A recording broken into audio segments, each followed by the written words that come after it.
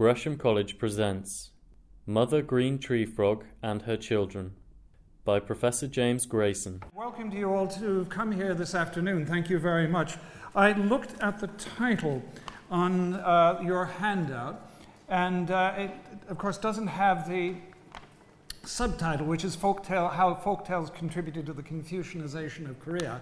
So if there's any zoologist here who was thinking there was going to be a lecture on the social life of green tree frogs, please stay anyway, because I think you might find this of interest. What we're going to look at this afternoon are folk tales. That's what we call the oral part of the oral literature of any particular society. And folk tales are contrasted with myths and legends. Myths are about basically things to do with gods or deities. Legends are sort of quasi-historical stories, which are somehow historically plausible. Folk tales are not. They're full of fantasy. Animals talk. You have all sorts of blood-curdling kind of adventures underground. You know what a folk tale is. And that's what we're going to look at. Folk tales are really thought to be, I think generally, as fun. They're sometimes called fairy tales because they're supposed to be for children. Well, they are, but they're also for adults as well. And they have a serious purpose because they are a way in which the values, beliefs, concepts, and ideas of a society or culture can be conveyed or reinforced.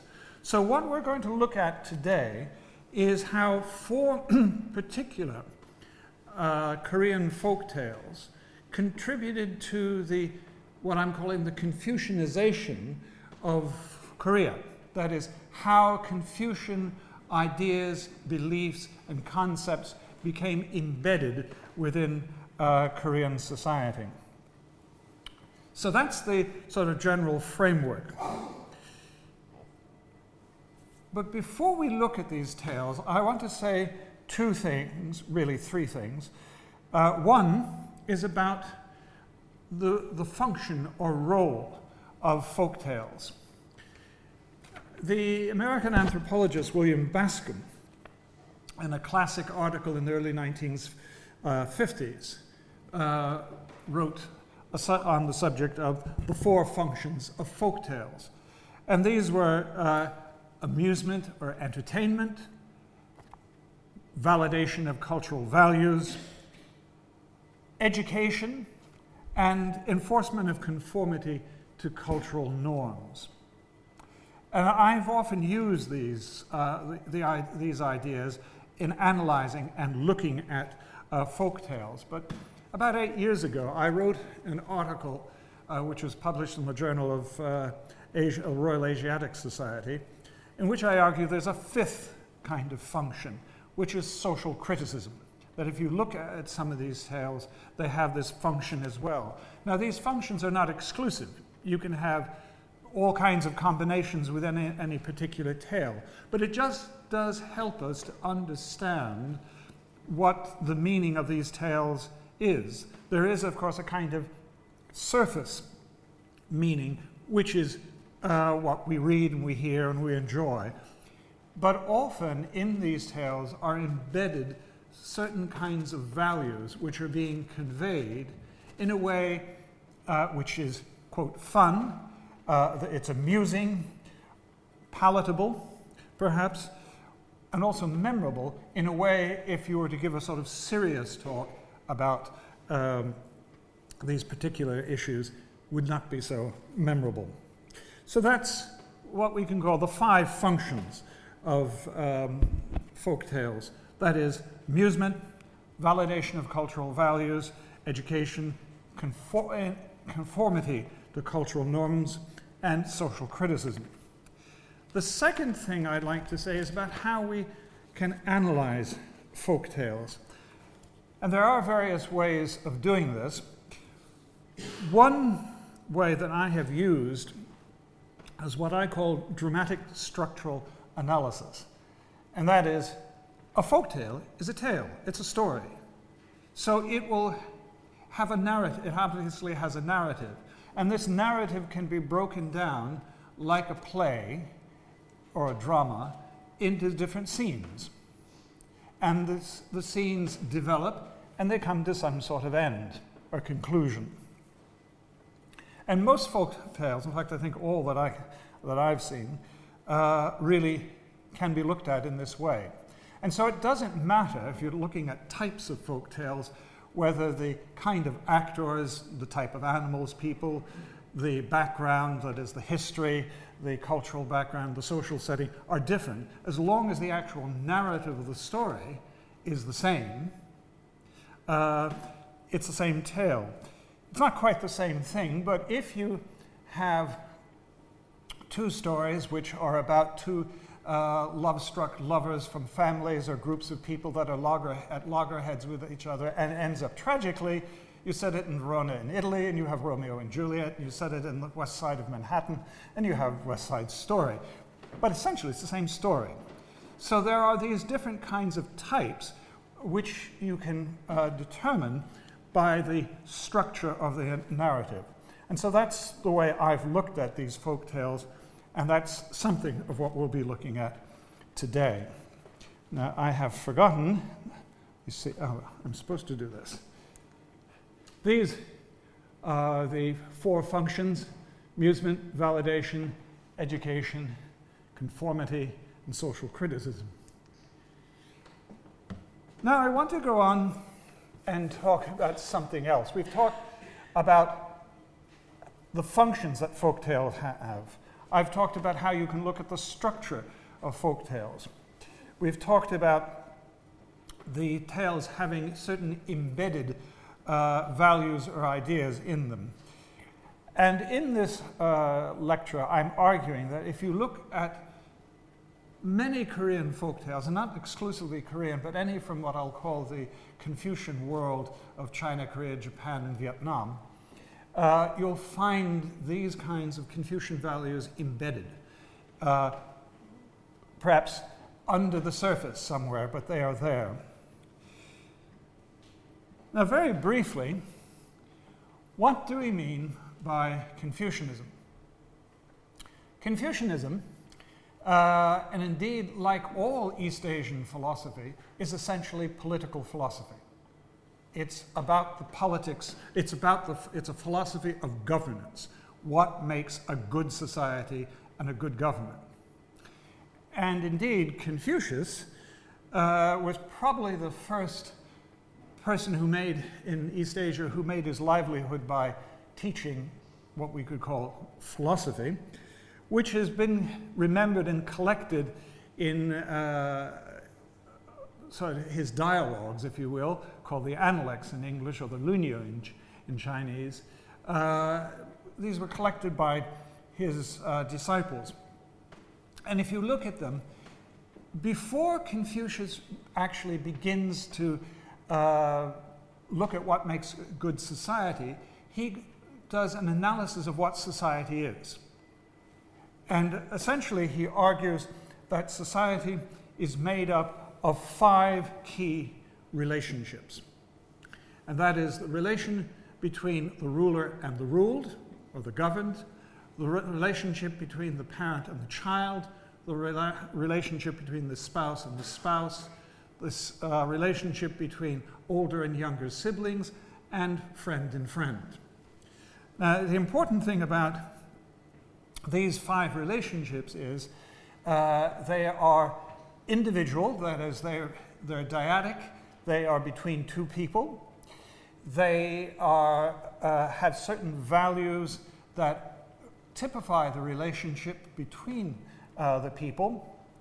That is, there is a moral value, type of moral value between, say, the parent and the child and the parent.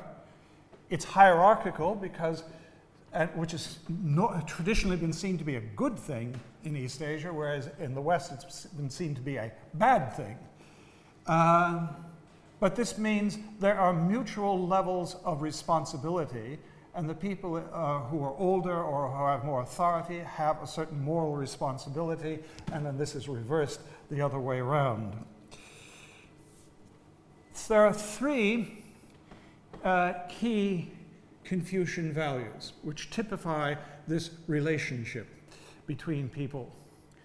One is called in Korean, or ren in Chinese, benevolence. The other is hyo or xiao in Chinese, which is filial piety. And the third is chung or zhong in Chinese, meaning loyalty. And these are the sort of basic values that typify the relationship between any human being. So, for example, the parent will demonstrate benevolence to the child will respond with filial piety, which is really a form of loyalty. So these are the three values. And these are the values that we see embedded in the Korean folktales that we're going to look at in a few minutes. Let me see.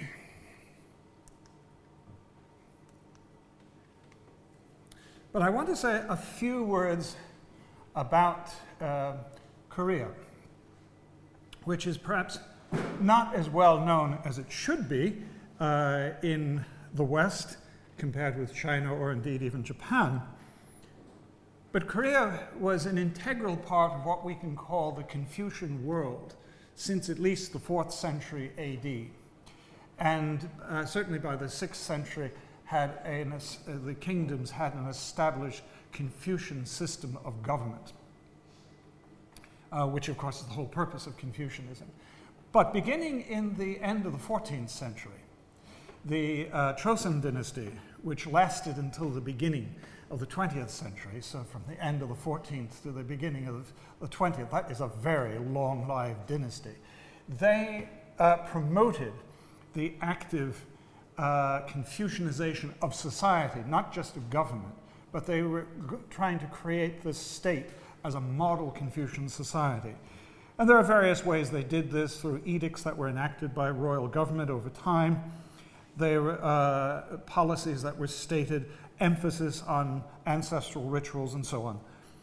But, and also what they call village covenants that would bind members of a village to adhere to certain concepts of Confucian life.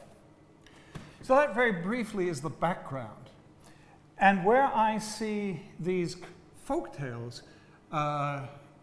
what the role these folktales had was both to introducing to the young hearer, because these will have been told principally to children, and reinforcing them to any adults who were hearing them, or indeed telling them. So they were a way of conveying and maintaining certain Korean precepts. Now for the fun. Green tree frog. It might be easy, I don't know how easy it is to read the screen. I've asked that you could have this in front of you if it's easy to read it from the text. Basically, this is one of the most popular Korean folk tales. It appears in all kinds of little books for children. It's reproduced in cartoons and so on. It's a very popular tale, and it's very didactic. There was a mother tree frog, green tree frog, and she had 10 children. And they did not listen to her. She'd tell them to do one thing, they do the opposite. Go to the east, they go to the west, go to the mountain, they go to the river, and it was just exhausting. And you see, everybody now is grinning, and that's exactly what happens when this is told. But there's a text here, there's a subtext.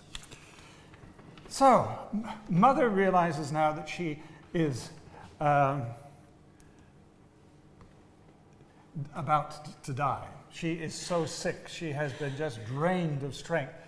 So she thinks, I want to be buried properly, which of course means someplace in an appropriate geometric location on a hillside. Very good, with a good outlook. You probably know this under the Chinese term feng shui, or pungsu in Korean. She wants a good tomb in a good place. How is she going to get this?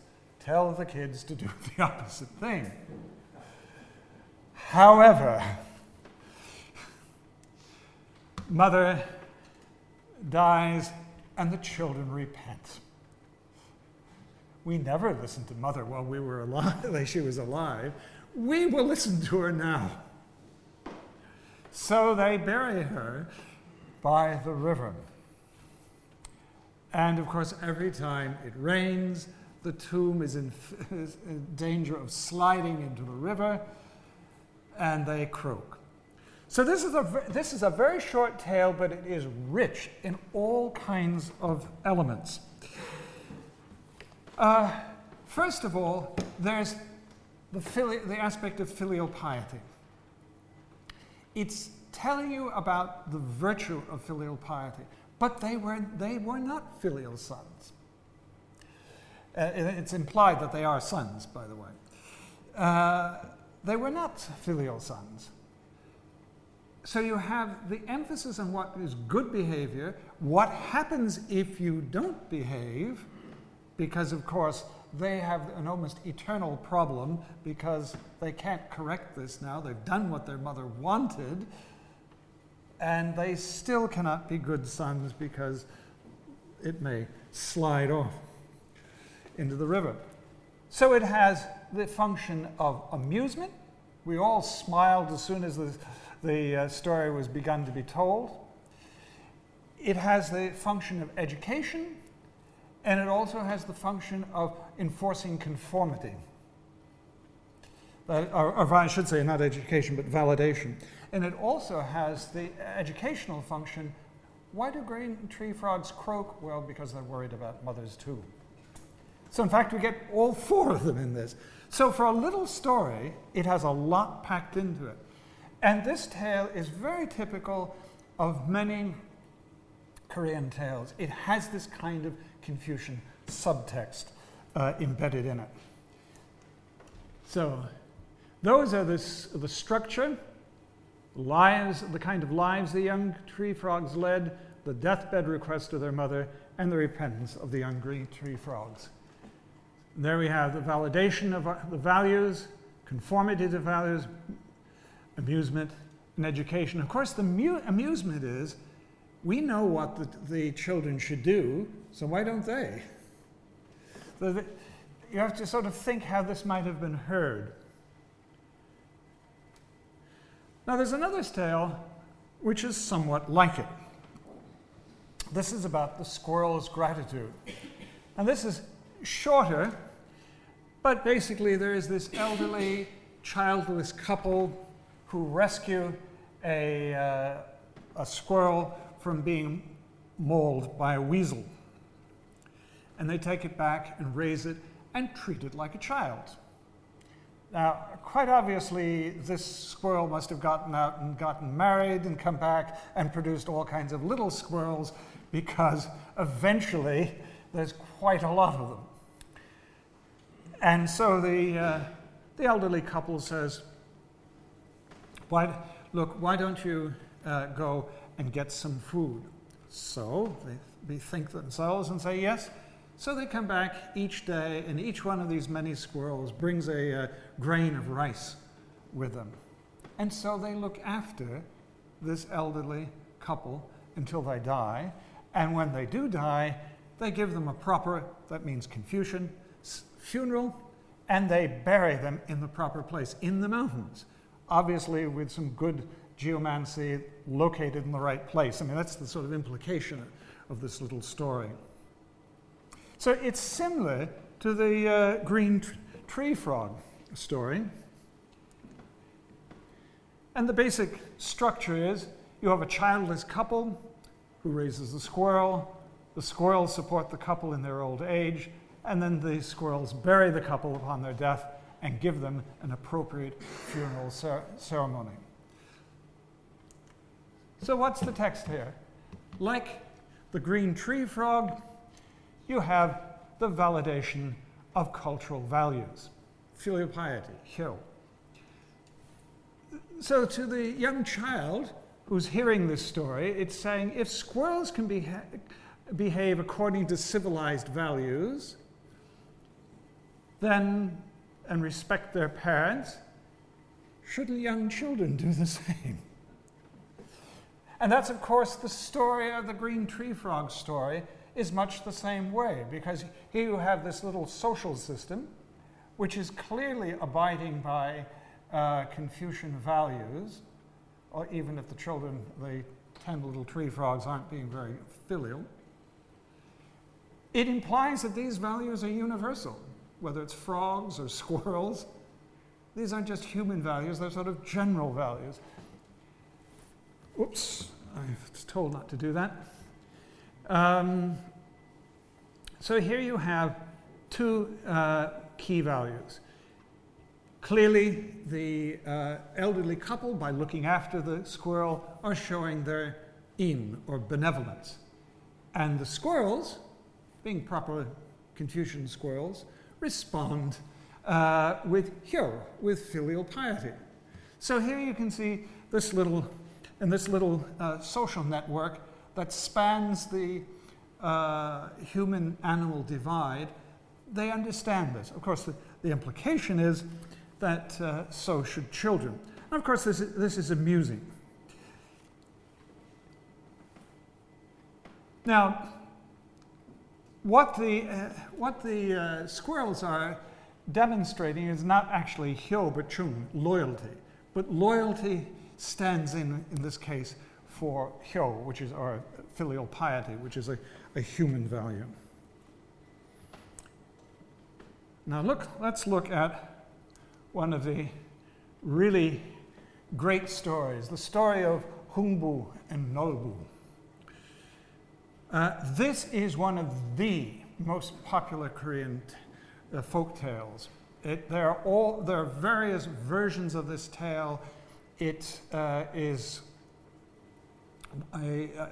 a script for it for pansori. Pansori is a kind of dramatic troubadour presentation where they'd have these troubadour type of figures who'd go in traditional times from village to village and sing for hours on end a particular story. And this was one of them. And this has a lot of Confucian values impacted in it. This has appeared on film, it is on TV drama, it appears on postage stamps. It's one of the few things that North and South Korea agree upon, because both of them in the 60s and 70s produced a series of stamps showing this, the various scenes in this very complex tale. This tale is much longer than the other two that we've been looking at. It also is has what I call a double contrastive structure. That is, it consists of 5 themes, or scenes. The first two make a point. The third and the fourth are the opposite and make a contrast with the first two. And the fifth one is found in this version. There are some versions that don't have the fifth scene, which has to do with the repentance and reconciliation of the two brothers, repentance of the elder brother and the reconciliation of the two brothers. But let's look at the story. This is a very popular story in Korea. In fact, there's a chain of restaurants that is named after the two brothers. It's that popular. But what is this about? This is about two brothers. And one, you can say, is the good brother, and the other is the bad brother. The younger brother, or Hungbu, is the good brother. He's kind, he's diligent, he respects his brother, he's hardworking, but for some reason, he's just unsuccessful as a farmer, and his poor family go hungry all the time. Quite a contrast to brother Nolbu, who was very wealthy and wouldn't share any of his wealth or help his brother. But one day, Hungbu is coming back from the field, and he notices that there's a swallow who has been attacked by a swallow's nest has been attacked by a snake, and all but one of the swallows has been eaten, and this poor little swallow has actually fallen out of the tree and broken a leg.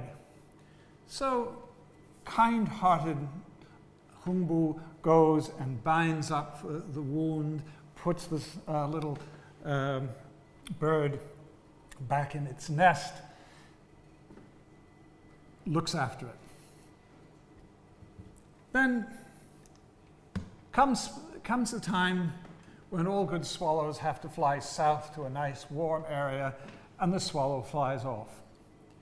And then, on the third day of the third lunar month, that's not March the 3rd, of course, the third day of the third lunar month, lo and behold, the swallows return, and so does this particular swallow that Humbu has looked after, and he has a little seed, and he drops it in front of him, and Humbu takes the seed and plants it in the ground. And what happens? It began to grow almost immediately. And it grew, and it grew, and it grew, and it produced 5 large gourds. Well, they thought this was a bit strange, but they thought, maybe there's something there. So they opened one up. And what happens? The rice began to flow out of this, just an endless amount of rice, and it said they filled 5 huge containers, and there was still more coming out. They thought, well, what's in the next one? Well, they opened this up, and it's gold coins that come flowing out, and they are just so happy, and they're dancing all around. And they then open the third one, and out in a puff of smoke comes a beautiful nymph. And she looks at the other 2 gourds and says, "Blue, come out, red and blue bottles," and they do. And she says, "Now, go and build a nice big house for these people," which they promptly do. They have timber and they have workmen. And when it's all done, they disappear, and she goes back in a puff of smoke into the blue bottle. Well, Humbu and Humbu's wife are absolutely overwhelmed. He now is a man of wealth. His family can live well. They didn't want for anything. But brother Nolbu, the older brother, who wouldn't share his wealth, was greedy for more. So he was amazed, how does his brother get this big house and all of these goods? So he goes over to him and said, "Hey, you," and the text, it's pretty rude, "Hey, you, how on earth did you do it? Tell me." So he told him all about how he helped the injured bird. So Nolbu decides, right, he's greedy, of course. So he goes off, makes a nest for some swallows. Fortunate swallow comes, and you see what happens. And he knocks it out, he breaks the leg, binds it up, puts it back. And then what's going to happen? Well, all the swallows fly off and they come back, and just like he's anticipating, the swallow comes back and drops this gourd on the ground. And he plants it, and it grows very quickly. And what happens when they take these gourds, they open, and the first one, there's a lot of imps that come out with sticks saying, "We must punish you for your greed." And they beat him mercilessly. Then they disappeared. So thinking there was something else in the next one, they opened it up, and what comes out but the debt collectors? And they say, "Give us the money you owe, or we'll take everything." And they do take everything. And he thinks, maybe the third one will have something. So he goes and opens it, and a flood of dirty, smelly water, and you can guess what this is. Something from a cesspool floods the whole area. Well, poor Nolbu and his wife. So he can't do anything more, so he runs over to Humbu's house, and the compassionate younger brother looks after his elder brother, Hongbu repents, and then his younger brother shares equally his wealth with his formerly greedy elder brother. This is a wonderful story. But it's full of a lot of different interest. First of all, let's look at the structure of it. I said it's a double contrastive narrative. First thing is, the first scene tells us about the virtue of the younger brother. The second is the reward for the younger brother's virtue. The third is the evil intent of the older brother, and then his punishment. So you have reward, good virtue, rewarded, lack of virtue, punishment. Many versions of this story that you can hear just have the four scenes, but this particular version, which was recorded, has this fifth situation where Nolbu repents and becomes a changed character. In some of the versions, poor old Nolbu just dies or disappears. So that's the kind of structure, the narrative. But what is inside this? First of all, is clear validation of cultural values. The older brother should look after the younger and be a model for him. In other words, he should be expressing benevolence or in, and the younger brother should be responding with chung, or loyalty. And clearly you see the younger brother expresses that, but the elder brother lacks that virtue.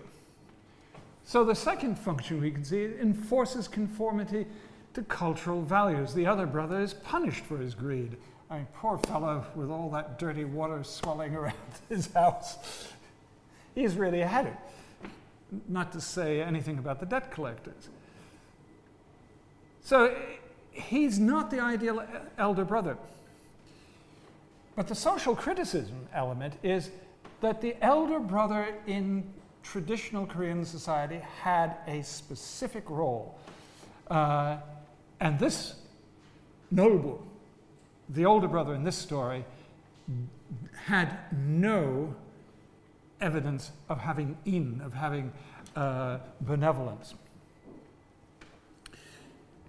Now, if you were a Korean in traditional time, an adult or child, the thing that would strike you first of all about this story is the elder brother is not really like an elder brother.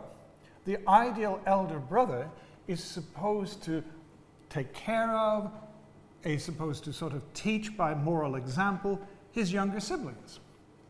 And clearly, Nolbu is not. He is not doing that.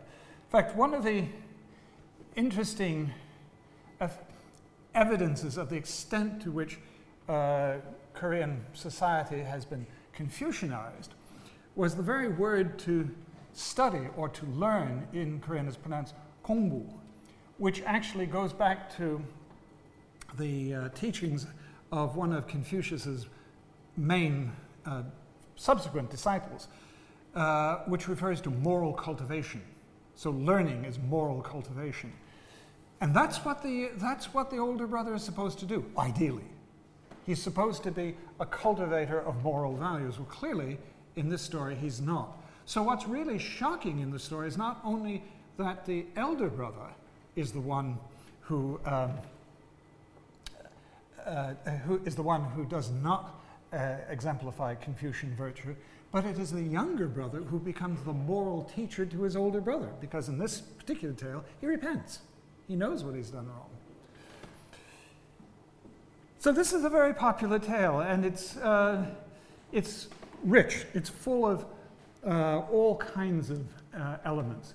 But let's look at a final story, the fight between a centipede and a toad. Now this one is full of all kinds of adventure and creepy thrills. It's raining one day, and this rains very hard, and there's this poor widow and her daughter, and this toad creeps into the house, I guess to get out of all the rain. It was that wet. It was the rainy season. And the daughter felt a bit of, yuck. She didn't want to have the toad in the house. However, she thinks differently, and she looks after him. And eventually, the toad becomes a pet. And because even though they were poor, the toad was constantly fed by this young girl, he became quite healthy and a pet. And they quite liked him. Then, one day, the girl noticed that he was really getting big, like getting towards the size of a calf. This is a pretty big toad. But they constantly fed him. They didn't dislike him. He'd become quite a good pet. Now, this village had behind it a mountain, as practically every village in Korea does, because it's a very mountainous country. And there was a shrine there dedicated to a centipede who had been there for a couple of thousand years. And because the centipede brought the rain and brought good fortune to the village, every year a young maiden would be propitiated by giving it one of the maidens of the village for a wife, meaning he's going to eat her. And it came the turn of the young girl who was looking after the toad this particular year. And she said the maiden was very sad. Her future was dark. Well, yes, you can imagine. And she wondered what she was going to do. Came the day of the great ritual. Everybody troops up to the shrine, and the maiden looked down to her side, and there was the toad. He had followed her up. And she asked him, "What am I going to do?" He didn't answer, of course, but he clearly seemed to be thinking about what he had to do. So the villagers leave, it gets midnight, it's dark, and it is very creepy. And in comes the centipede with countless legs, and he had come to get the maiden. And she shivered and quaked and shook. And the toad saw that this centipede had a green light on his head. Something creepy about this. And he begins to attack the toad. And so, throughout the night, the toad and the centipede have this great battle. Like all good maidens, she swoons and faints. Now, the next day, the villagers come to the shrine. They see this strange scene of the centipede and the toad, who are dead because they had drunk in each other's poison. The maiden was unconscious. They woke her up, gave her some gruel, and the toad had repaid the maiden's kindness by bravely fighting with the centipede, and it died. So the people of the village took the toad, placed it in a good spot, and gave it a funeral. The centipede was burned in the fire, and it stank for 3 months, it says. Now this is interesting. As a centipede, which the villagers had been afraid of for a long time since he was dead, they gave up the custom of sacrificing young maidens or of having any rituals at the shrine. End of story. Now what's in this story? First of all, the structure is you have this development of this bond between the maiden and this toad. Then we have the proposed sacrifice of the maiden to the beast for the benefit of the whole community. That's the point about why the sacrifice was. And nobody felt you could change this custom because it was for the benefit of everyone. Poor maiden. Then the third scene is the battle between the two beasts, the great centipede and the toad, and finally the abolition of the practice of human sacrifice. Now, what does this tell us? First of all, it's about, again, the validation of cultural values. Every one of these tales has this element in it. First of all, loyalty. We could start here, maybe. with benevolence. It's a sign of civilized behavior to be kind to animals. And they respond with loyalty. If a toad could understand the civilized value of loyalty to a superior and to be grateful for kindness, how much more should young children be able to understand this value? And this is one of the things that comes through over and over again of all the tales that we've looked at. The green tree frog, the squirrels, Humbu and Nolbu with the bird, and here with the toad. So what this is saying is that these values of benevolence, loyalty, and loyalty stands in for filial piety, remember, these are universal. It's typical of the human world and the animal world as well. So these are universal values. Conformity to cultural values. It's saying to the hearer, the child, if society gives recognition to an animal who understood that loyalty is a core value, you too will be rewarded. Now, how is he rewarded? Well, unfortunately, the toad is only rewarded posthumously. But that's the point. He was like a human, so he gets a human burial. It says they found a good place for him. Again, lots of good pungsu, feng shui, and he's given a proper mounded tomb. So they recognized his adherence to cultural values. So, you know, if this can happen to a toad and be rewarded, you will be rewarded too. And there's amusement, of course. There's lots of creepy thrills in this tale. And there's social criticism, because one of the things that this is saying is civilized people don't sacrifice humans. Interesting. And finally, education. We're civilized people, and we don't do those things. And what this implies is you had a kind of pre-Confucian society, yet people were adhering to certain Confucian values, and because the toad exemplified these values, it led to the abolition of uncivilized practices and the creation of a, quote, civilized, i.e. Confucian society. So this, again, it's not just fun, it's not just full of lots of interest and amusement. There's a strong educational element here as well. So what do we see in these tales? Basically, that these folk tales were a way of conveying three key values. That is of benevolence, filial piety, and loyalty. These are the sort of core values that Confucianism taught about human relationships, what makes a good society, because that's basically what East Asian philosophy is about. Good governance, good society, good relationships.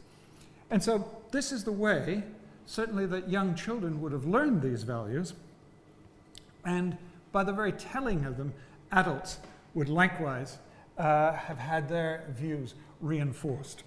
So, this has not been a lecture on zoology and the life of frogs, but I hope it's given you some insight into how folk tales are not just fun, they're not just amusing, although we've all had a good laugh at several points during the hour, but they're actually didactic, they're teaching something, they're affirming certain cultural values, and also showing you what happens if you don't adhere to them. And I'll end here. Thank you very much. For all information, please go to gresham.ac.uk.